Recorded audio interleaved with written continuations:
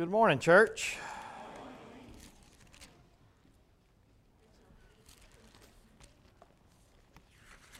If you would, grab your Bibles. If you didn't grab your Bible, I know you got a phone. So open your phones up and turn on your Bible app. You're going to want to follow along with me this morning. This is a sermon today that could possibly get confusing if you don't follow along. It could really cause you to question your salvation, which in one sense is not a bad thing if we question it the right way and we examine ourselves and we determine whether or not the evidence is there or not. And so, but you're going to need to follow along with me to where you can see exactly what God is telling us this morning as we study from the book of Ephesians, chapter 5. We're just continuing our series on what it means to be born again. I plan on preaching one more sermon after today on this series, and I'm going to end it. I'm going to close the series off. My goal was that I really wanted to make sure that you truly understand what it means to be saved. I wanted you to understand, because how many of you have, you don't have to raise your hand, but I would say there's probably a bunch of you that have realized that saved as we see it and being born again are two different things. Two completely different things. And so my greatest desire in preaching these series of messages has been that you walk away from here with an absolute understanding. I know what it means to be born again. And then ultimately that you're able to examine yourself and definitively say, yes, I am born again, or no, I failed the test. And so we're going to look at the summary of that, because as you all know, that's what Paul has been doing. If you've been here all throughout Ephesians chapter 4, especially beginning after verse 17, what the Apostle Paul has been doing is making sure that this group of Christians understands that if you are truly born again, you cannot and you will not continue walking in sin. Now that does not mean that you won't still have sin in your life, and we'll examine that this morning. But you will not continue to live in and practice sin. It is impossible if God's seed abides in you, if the Spirit of God lives in you. He is working in your heart and He is doing a life-changing work. And if you don't see that taking place, then the evidence is likely proving that you may not have ever been born again. And then we're going to address that this morning as we look at it. But in chapter 5 of Ephesians, we're going to read verses 1 through 14. And I know you've already stood, but one more time, if you have the means and you're able to stand, we would encourage you to do that to give reverence to reading God's Word. If you need to remain seated, that's okay. Ephesians chapter 5, beginning in verse 1. What's the first word? In other words, in light of everything that I've already told you, in light of the fact that if you've truly learned from Jesus, then you need to put off these things that are sinful, and you need to be putting on these things that are Christ-like and godly, and you need to be putting on this new man that's being created in the likeness of God. Any of that ring a bell to you? In light of that, therefore, what we have here is the summary. Therefore, here's how I can sum it all up for you. Be imitators of God. Imitate God. As beloved children, because guess what children do? Whether y'all like it or not, they act like who? Now, my son got in trouble in Sunday school for throwing something at his teacher, so I don't know what that says about me. But our children do act like us, and that is what they do. So, be imitators of God as His beloved children, and walk in love, as Christ loved us and gave Himself up for us, a fragrant offering sacrifice to God. But sexual immorality and all impurity or covetousness must not even be named among you, as is proper among the saints. Let there be no filthiness, no foolish talk, no crude joking, which are out of place or out of character, but instead let there be thanksgiving. For you may be sure of this, that everyone who is sexually immoral or impure, or who is covetous, that is, an idolater, they have no inheritance in the kingdom of God in Christ. You can be sure of this. Let no one deceive you with empty words.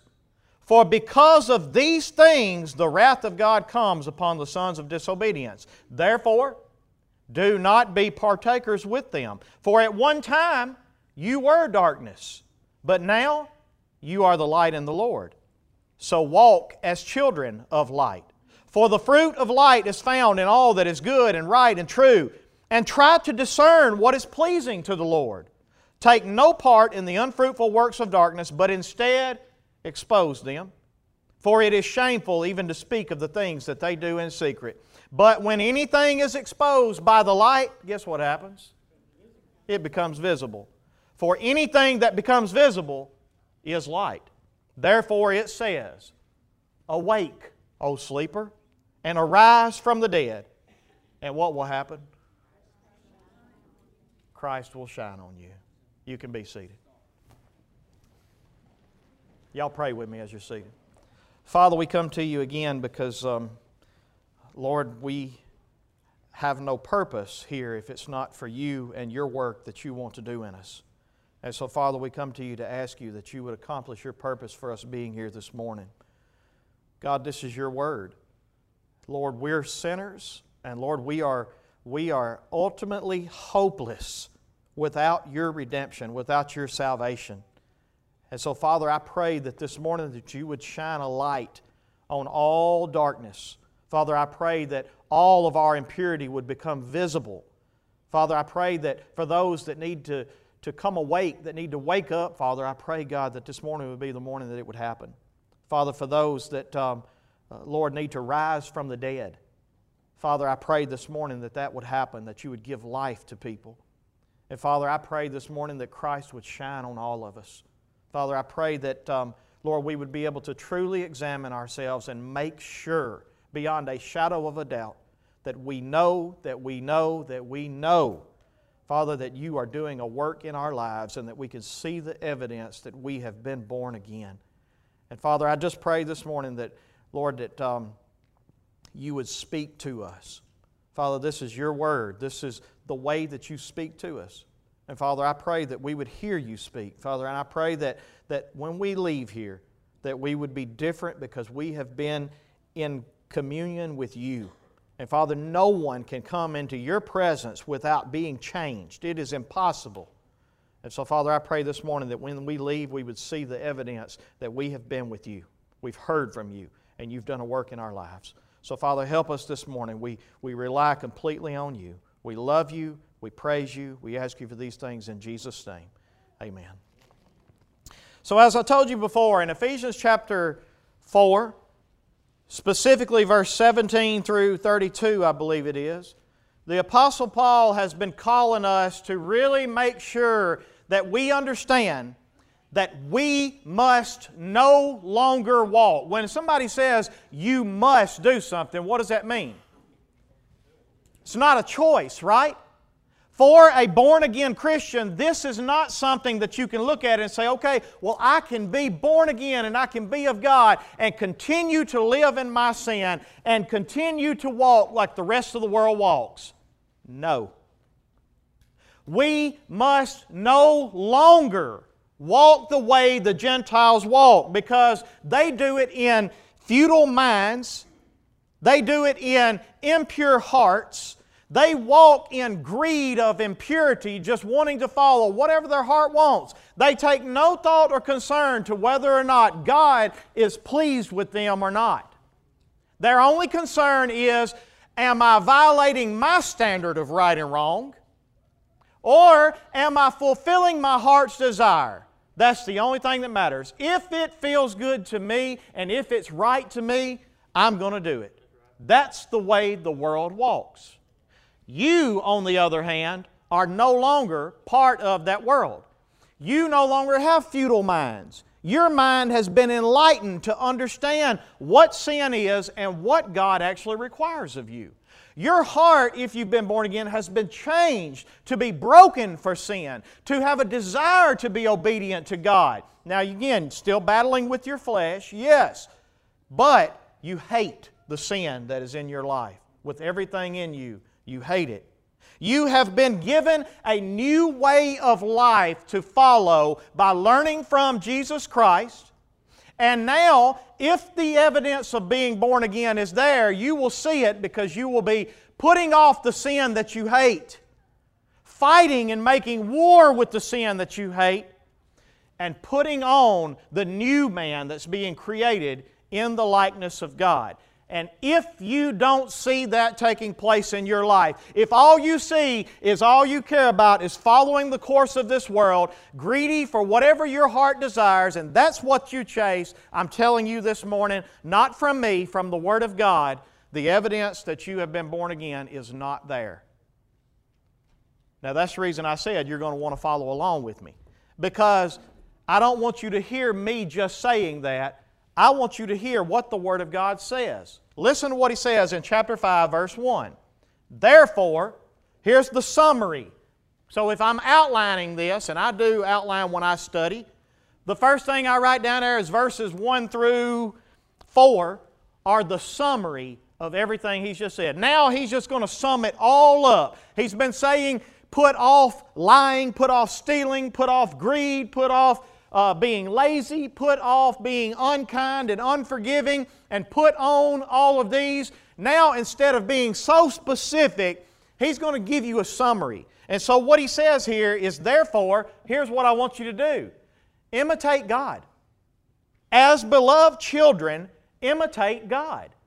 If you will just imitate God and do what God does and love like God loves, then you will be His beloved children. And so in verse 2, He gives the summary, and He says, here's the first thing that you do. The way you imitate God is by doing what?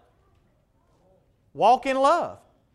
You can sum up all these other things that you saw up here of being kind to one another, tender-hearted, putting on forgiveness toward one another, helping, being a giver, being a truth speaker. You can sum all of that up by simply saying, church, walk in love toward one another. And if you will walk in love toward one another, you won't lie to each other. You won't steal from each other. You won't be lazy and try to take advantage of other people. You won't be unforgiving, unkind. You will be all the things that God is toward us in Christ Jesus. So, walk in love. And then He tells us what that looks like. As Christ loved us. In other words, keep learning from Jesus the way that He loves you. Keep learning from Jesus the way that He treats you. Does Jesus lie to you? Does Jesus steal from you? Is Jesus greedy for impurity? Is Jesus unforgiving? Is Jesus hard-hearted? Jesus is none of these things toward you. And so now you learn from Him and you put it on and you walk in love the way that Christ loved you. So again, the summary here. Next, and gave Himself up for us. In other words, there was nothing selfish about Jesus, right? He laid all of His desire, all of the desire of His heart. He even laid aside He didn't lay aside the deity, but He lay aside even though He was equal with God, He humbled Himself to the point of He became a servant to all, even to being obedient unto the death on the cross. And so what we see in this is that if we're going to walk in love, then we're going to lay aside all of our selfishness, all of our hurts and our offenses, and instead we're going to be kind. We're going to be tender-hearted. We're going to be loving. We're going to be forgiving. We're going to walk in love toward one another the same way that Jesus did. So that's the summary of what you're going to put on. Put on love, and you've got it. All right? It's the summary. If you want the specifics, go back to Ephesians 4. Next, he says, and he says this is a fragrant offering and a sacrifice to God. In other words, if you really want to give an offering to God that God smells it and goes, that's great. This is the kind of life that you live, that when God looks at you, He is well pleased with what He sees. This is the kind of sacrifice. If you want to give a sacrifice to God, that God says, I'm pleased with that. This is what it looks like. Walk in love, imitate Him in Christ Jesus, and you've got it. You've got it. Now, he says in verse 3 through 4, but sexual immorality and all impurity or covetousness must not even be named among you, as is proper among the saints. So here's what he says next. So the first two verses was the summary of, here's what you put on. Verses 3 and 4 are the summary of, here's what you put off. And he begins with sexual immorality because this is a major issue in their time, which it is in our time as well, correct? But in their time, actually, prostitution was legal. Actually, part of their worship was sexual immorality. That's the way the priests in Ephesus, or the priestesses, I guess you could say, in Ephesus, worshiped in the temple. They dedicated their lives to the temple of Diana, which was the god of fertility. And so this was a major thing in Ephesus. And so Paul comes in and says, guys, you got to put off sexual immorality. In other words, you could go back and you could study the Greek on this, and the actual word that we can find in which we translate sexual immorality is porneia. Porneia. You know why we call it porn today? Because it represents, it encompasses all sexual immorality. No matter what area you want to look at. Porn encompasses all areas of sexual immorality. And so when we read this and he says, but porneia must not even be mentioned among you. He's saying not even a mention of sexual immorality ought to be among you guys. And then he sums it up and he says, and all impurity. So in other words, I'm not just talking about lying, I'm not just talking about stealing, I'm not just talking about laziness, I'm not just talking about unforgiveness, unkindness. I'm talking about, now I'm going to sum this thing up. All impurity. All impurity must not even be named among you. Why? Because what is proper for the saints? Being holy. What is proper for the saints is putting on love, imitating God, walking in an unselfish lifestyle toward others, a fragrant offering and a sacrifice to God. That is proper. But anything that is impure, is that proper for a saint? No, not at all. And so what we see here is that the summary is you have to put this stuff off because it's not proper for somebody that says they've been born again. Right? You're walking around here claiming, you're saying, I'm a Christian, I'm born again, I'm a believer. And yet what does your life say? Does it say this is proper living for a Christian? And so he says here, put it away. Don't even let it be a mention among you. Now think about it. Paul started this thing off in Ephesians chapter 4 verse 17 and he said, you must no longer walk this way. You must. And then he comes over here and he says, there must not even be a mention. It must not even be named among you. Paul's pretty adamant here about our war on sin, right? All right, now keep tracking with me. And so he says next, in verse 4, he's still summing up what we're putting off. Let there be no filthiness, no foolish talk, no crude joking. Why, Paul? It's out of place. It's out of character. That's not imitating God, is it? That's not a beloved child of God. And so, it don't even need to be mentioned. We must put these things off. And then he goes on, but instead let there be thanksgiving. That's what is in character for a child of God.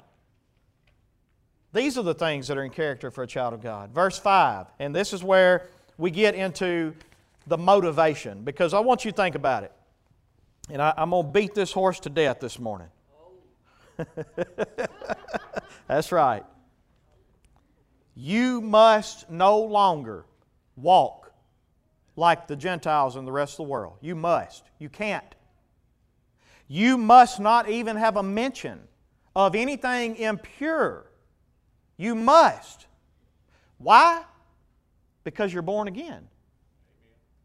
Because you are imitating God. Because it's out of character for you to have these things in your life. Now, Paul is very adamant about this, right? So what do you think the question would be from one of these Ephesians?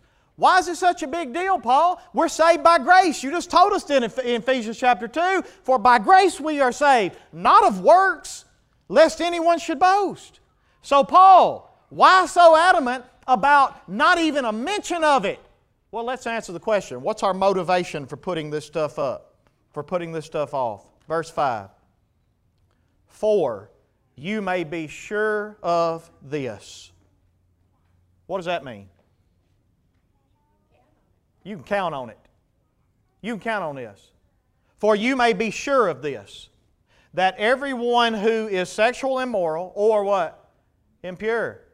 He sums it all up. Everyone who is sexual immoral or impure, or who is covetous. And then he sums that up by saying, that is an idolater. You know what an idolater is? It's when your heart's desire is to worship anything else in this world except God. So he sums up all of your desire for worldly things by saying covetousness. Just that simple. Covetousness.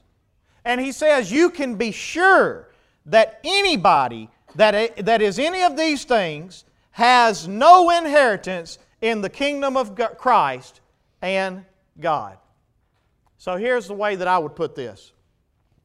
Everyone who practices, and the reason I'm using this word practice, you'll see here in just a few moments.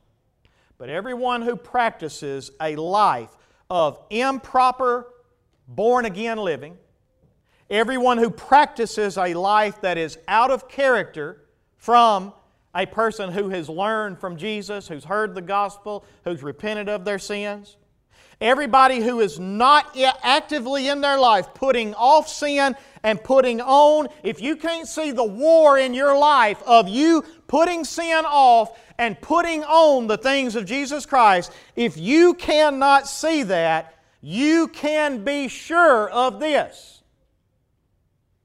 You will not inherit the kingdom of God in Christ. Now that's hard, ain't it? That's tough. But are these my words? Is this Kevin Wells talking to you this morning? That's the reason why I want you in your Bible. I want you reading it for yourself. This is what God Almighty says to me this morning. This is a reminder to me. And this is what God Almighty says to you this morning.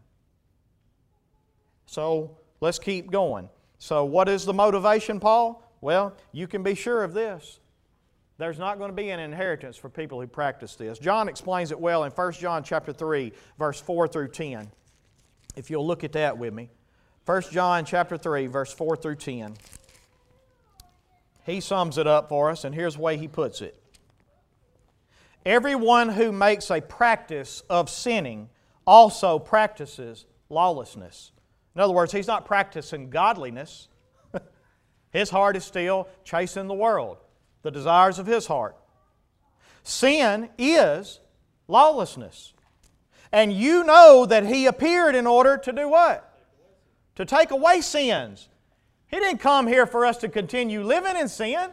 He came here to shine the light on our sin so that we can, by His power, put to death sin and walk in His light. I'm going to keep reading, but you might remember in John chapter 3, verse 19, I think it is, when Jesus is talking to Nicodemus, He told him, He said, "This is the judgment that is coming on the world. Light has come into the world, and men love darkness more than light, because their deeds were evil." In other words, God shined the light on it, you saw the truth, but instead of following the light, following the truth, you kept practicing evil. That's the condemnation that's coming on the world. Light came in, and instead of loving the light, you love the darkness more. That's the condemnation.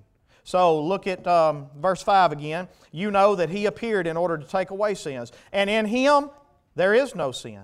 No one who abides in Him keeps on sinning. Now again, He's not talking about our war with sin.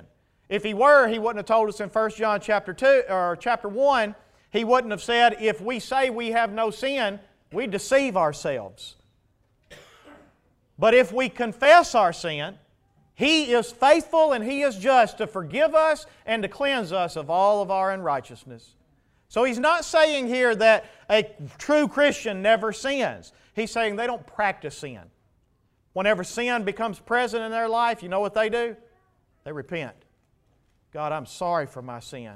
I put it away and I put on following You. So no one who abides in Him keeps on sinning. No one who keeps on sinning has either seen Him or known Him. That's tough, ain't it? Guys, this is the truth.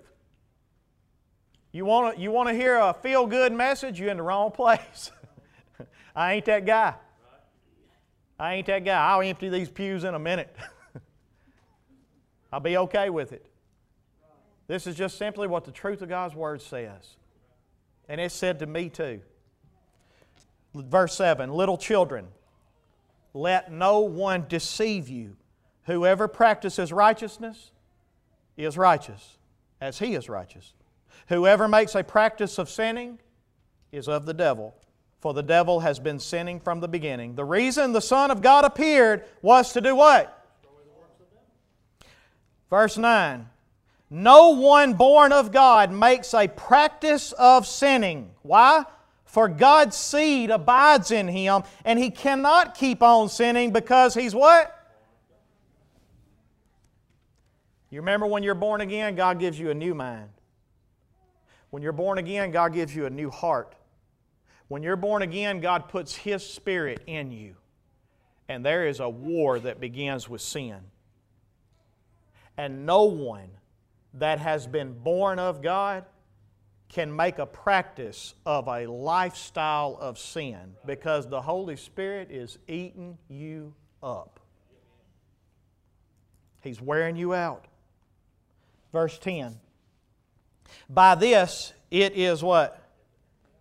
Here's the evidence. By this it is evident who are the children of God and who are the children of the devil. Whoever does not practice righteousness is not of God, nor is the one who does not love his brother.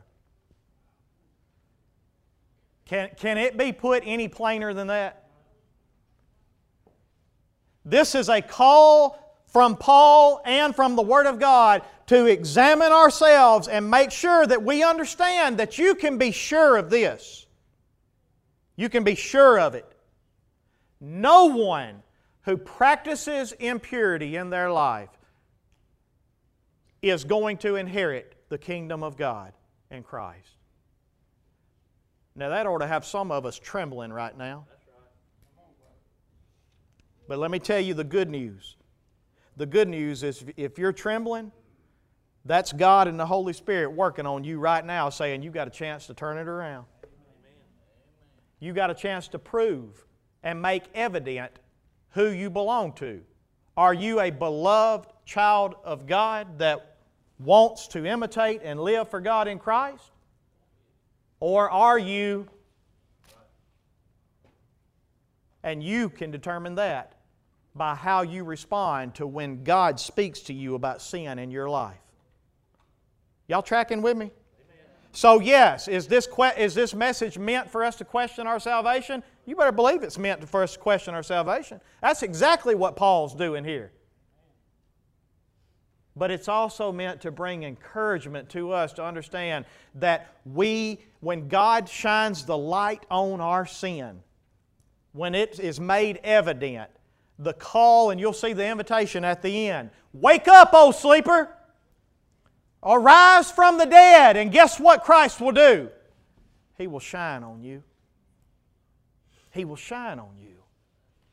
So keep going with me. So the first thing that you need to understand about this is that you can be sure that everyone practicing an improper, out-of-character life has no inheritance in the kingdom of God. You can be sure of that. Here's the second motivation for you to put off sin and put on the ways of God. The second motivation comes from verse 6.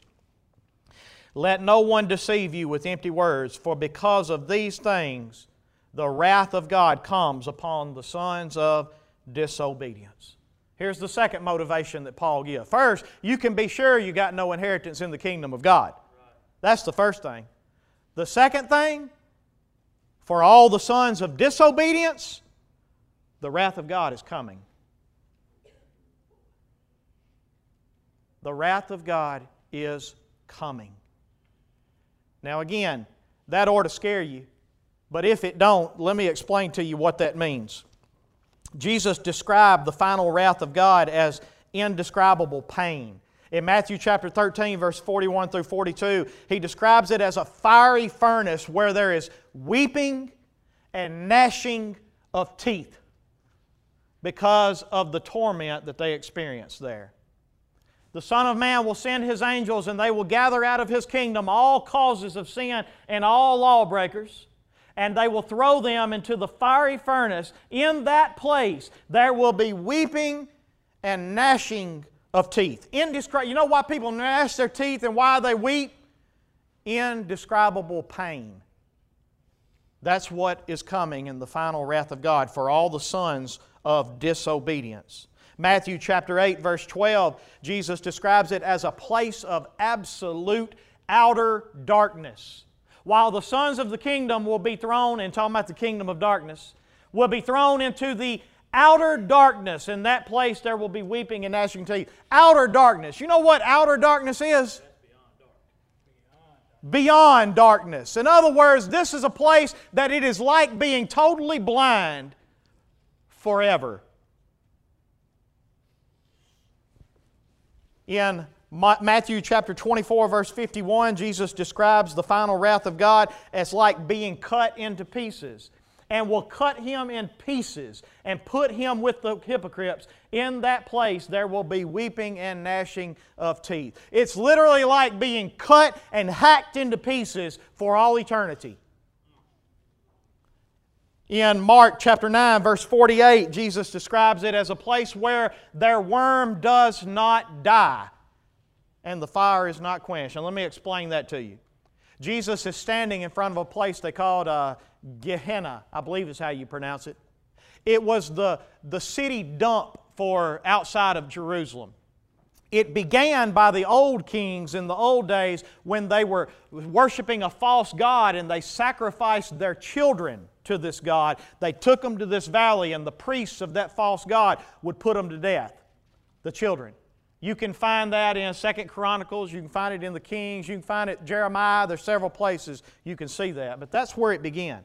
Over time, it began the place that when people were killed or when people were crucified by the Romans or whatever, that was the place where all of the criminals and the dead were thrown, and that's where their bodies were burned.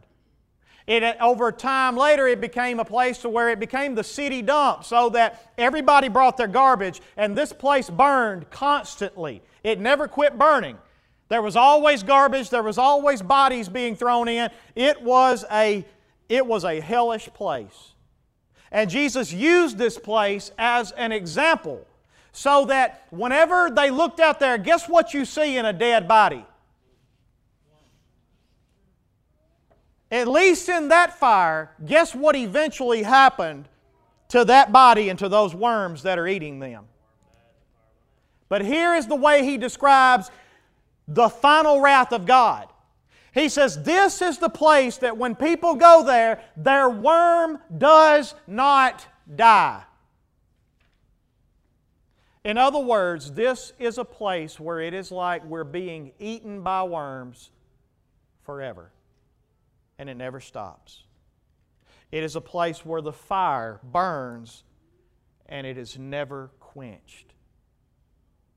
And you want to know what the worst thing about this final wrath of God to me is? In Luke chapter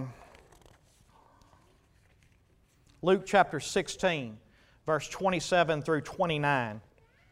This is the story of the rich man and Lazarus. You remember Jesus telling his story. He said the rich man went to heaven and Lazarus went to hell, right? Excuse me. This is the rich man in hell. And he said, then I beg you, Father, send him, talking about Lazarus. He was looking over there. Send him to my father's house. For I have 5 brothers, so that he may warn them, lest they also come into this place of torment. You want to know what one of the worst things to me about the final wrath of God is? When you're there, you're going to know, I didn't have to come here. I didn't have to be here. Send somebody to tell them you don't have to come, right? Is that not what he's saying? Tell them you don't have to come. That's one of the most tormenting things about the final wrath of God that comes on the sons of disobedience. When we're there experiencing this eternal torment, we know because we remember hearing the gospel. I didn't have to go. I didn't have to be here. That is one of the worst things I can imagine, of sitting in there experiencing that kind of torment and that come into your mind. So next, in verse 6 through 11, we get into the commands. So first we had the summary. Next we had the motivation for why this is important, why this is vital. And now we have the commands, because here's the question we got to answer. Paul, what do we do? Wouldn't you imagine there's a few people listening to this right now going, what do I do? What do we do, Paul? Well, again, he said the first thing in verse 6. Notice what he said in verse 6 again. Let no one what? Deceive you. Let no one deceive you with empty words. Do you know how many people are telling the world today that you can be sexually immoral and be a Christian? Do you know how many churches we have with pastors that are sexually immoral? Let me tell you, many people today are being deceived with empty words. You can keep living in your sin. Don't worry about your sin. Listen, God is loving. God is forgiving. A loving God would never send someone to hell. Right? Let no one deceive you with empty words. You better find you another preacher. You better find you another church. Many people today are being deceived just like they were back then. And Paul wants to make sure that at least this congregation is not going to be deceived, because he steps in and he says, here's the truth. There's all kinds that are deceived by empty words, vain words, useless words, itching ears, preachers telling them what they want to hear. Don't let nobody deceive you with empty words, for you can be sure of this. And the wrath of God is coming because of this. So don't let no one deceive you with empty words. That's the first thing that you do. The next thing that you have to do comes from verse 7. Therefore, do not become partners with them. For at one time you were darkness. We're not taken out of the fact that at one time we were all sexually immoral, liars, thieves, you name it. At one time you were those things. But if you have been born again, look what he says. But now you are light in the Lord. So here's the command that you must follow, guys. Don't be partners with people's sin. Don't join them in their sin. You are called to come out from among them and be separate. I'm not telling you that we have no fellowship with sinners. I'm not telling you Jesus sat down and ate with sinners. But let me tell you, Jesus did not sin with sinners. We are the light of the world. When the people look at us, they need to be able to see Christ. When the people see you, they need to be able to see a child of God, a chip off the old block. Someone that follows the example of their Father. And so don't become partakers of them. Verse 7. Verse 8 is the next command that he gives us. In verse 8 he says, for at one time you were darkness, but now are light in the Lord. So here's the next command. Walk as what? Children of light. Walk this way. Remember, he started off this thing in Ephesians 4:17 by saying, you must no longer walk. But now I'm telling you, you need to walk like children of light. This is important because repentance and turning away from your sin is not something that's taught much in the church anymore today. As a matter of fact, I would be bold enough to say 75% or more of your churches in today's society probably will not teach repentance and turning away from sin. Instead, they'll teach you, God's not angry with you, no matter what.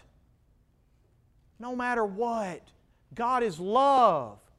Is that true? Well, yeah, God is love. That's true, but you know what else is true? God is also justice. God is also angry. And God is also wrathful.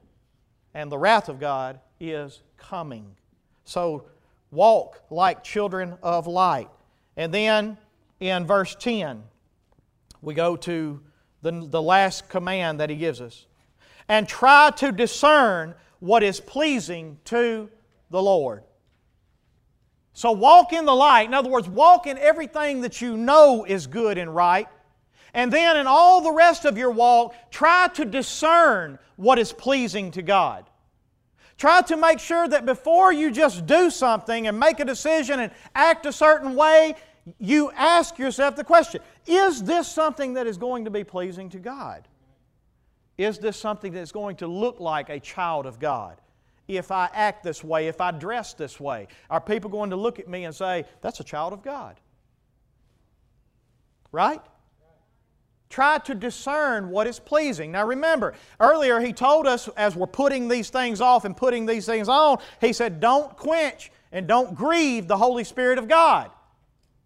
So one of the ways we discern what is pleasing unto God is by reminding ourselves that He has put His Spirit inside of us. And we ought to listen to Him. There ought to be something inside of you. There ought to be a bell going off saying, warning, warning, warning. This is probably not pleasing to God. And we're discerning. We're trying to discern. And so another thing is, He told us that you didn't learn these other ways from Jesus, if in fact you have learned the truth from Jesus. So there again, there are two ways that we discern what is pleasing to God. First, the Holy Spirit. Second, because He's teaching us, just like He is today, about the way Jesus walked. How to imitate Jesus. How to imitate God. And so we learn and we listen and we put off the things that we learn don't belong. We put on the things that we learn do belong. And then, finally, here's the closing. Paul, what do I do if my darkness has been exposed through this letter? What do I do if after I've examined myself I understand I'm out of character, I'm improper in my life? What do I do, Paul? Am I just hopeless? Is God just going to leave me here? Is there no hope for me? Anybody in here ever felt like there's no hope for you? Paul said, I'm the chiefest of sinners. In other words, if there's hope for me, there's hope for you. And so ultimately, look what he says next in verse 13. Or actually, let's just start in verse 11. Take no part in the unfruitful works of darkness, but instead expose them. How do we expose something that's dark? We shine a light on it, right? For it is shameful even to speak of the things that they do in secret, but when anything is exposed by the light, and the light is Christ, His Word, the Gospel, our sin, when anything is exposed by the light, guess what happens? It becomes visible. You can see it. If this morning you see your sin, if this morning the light has been shone on it and the sin has been exposed, then here's what you can do. For anything that becomes visible is light. Therefore it says, here's the invitation, guys. This is what the Word of God says. Awake, O sleeper. Wake up, guys. Wake up. That's the first thing. And next, rise up from the dead. You've heard the Word of God, and guess what the Word of God does when it's spoken to something? It gives life. When God said, let there be light, what happened? When God said, let the earth bring forth an abundance, what happened? When the Word of God is spoken, whenever God told Ezekiel in the valley of the dry bones, He said, hey, Son of man, can these bones live? They were very dry, just bones. Very dry bones. Can these bones live? Ezekiel said, God, only you know whether or not them bones can live. Ezekiel, I'll tell you what I want you to do. Speak the word of the Lord to them. Say to these bones, O bones, hear the word of the Lord. I will cause breath to enter you. I will cause flesh to grow up around you. I will cause joints and sinews to come together, and you shall become alive. And you know what Ezekiel said he saw next when he spoke the word to these bones? An exceedingly great army rose up out of dry bones. The good news is this, is when the Word of God is spoke to you, the light shines on it. You have a choice to make. You can either continue to live in your darkness, or you can say, God, thank you for shining light on my sin. I'm getting up from my sleep. I'm rising up from the dead. I am following you, and I'm trusting in your gospel that you've given us in Christ Jesus. You remember whenever Peter was preaching in Pentecost?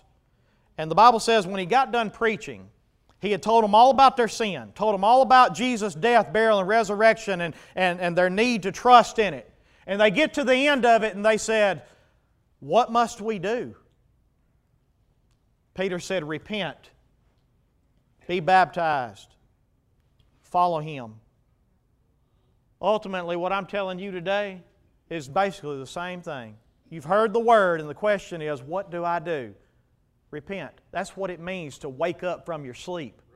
It means that you've had a change of mind from where you were to where you need to be. And I am going to repent. I'm going to turn around. I'm going to trust in Him for my forgiveness. He has shown His light. He's told me He would forgive me. He's told me He would lead me. He's told me He would guide me. He's told me He would give me life. I believe it. You believe the gospel, and you repent, and you turn away from your sin, and you begin to follow Him. That is what it means to rise up from your sleep, to rise up from the dead. And guess what He says? Finish it up for me. Awake, O sleeper, arise from the dead. And what does God promise He'll do? Christ will shine on you. That's a promise from God. That ain't me. And so, in the same message today, I try to come in here and I try to kill you with one and give you life with the other. I try to kill you so that you understand. You can be sure of this.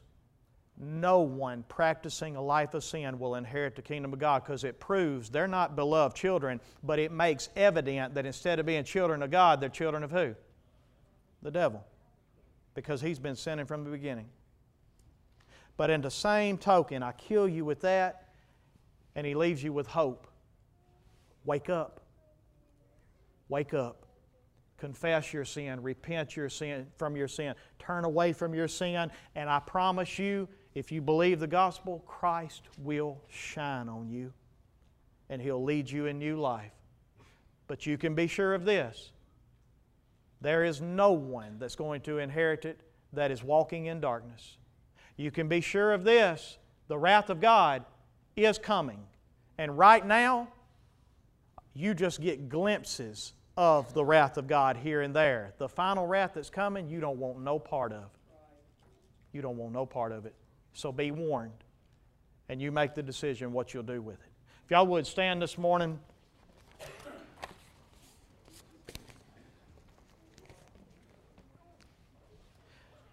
You can let your pride stop you if you want. That's between you and God.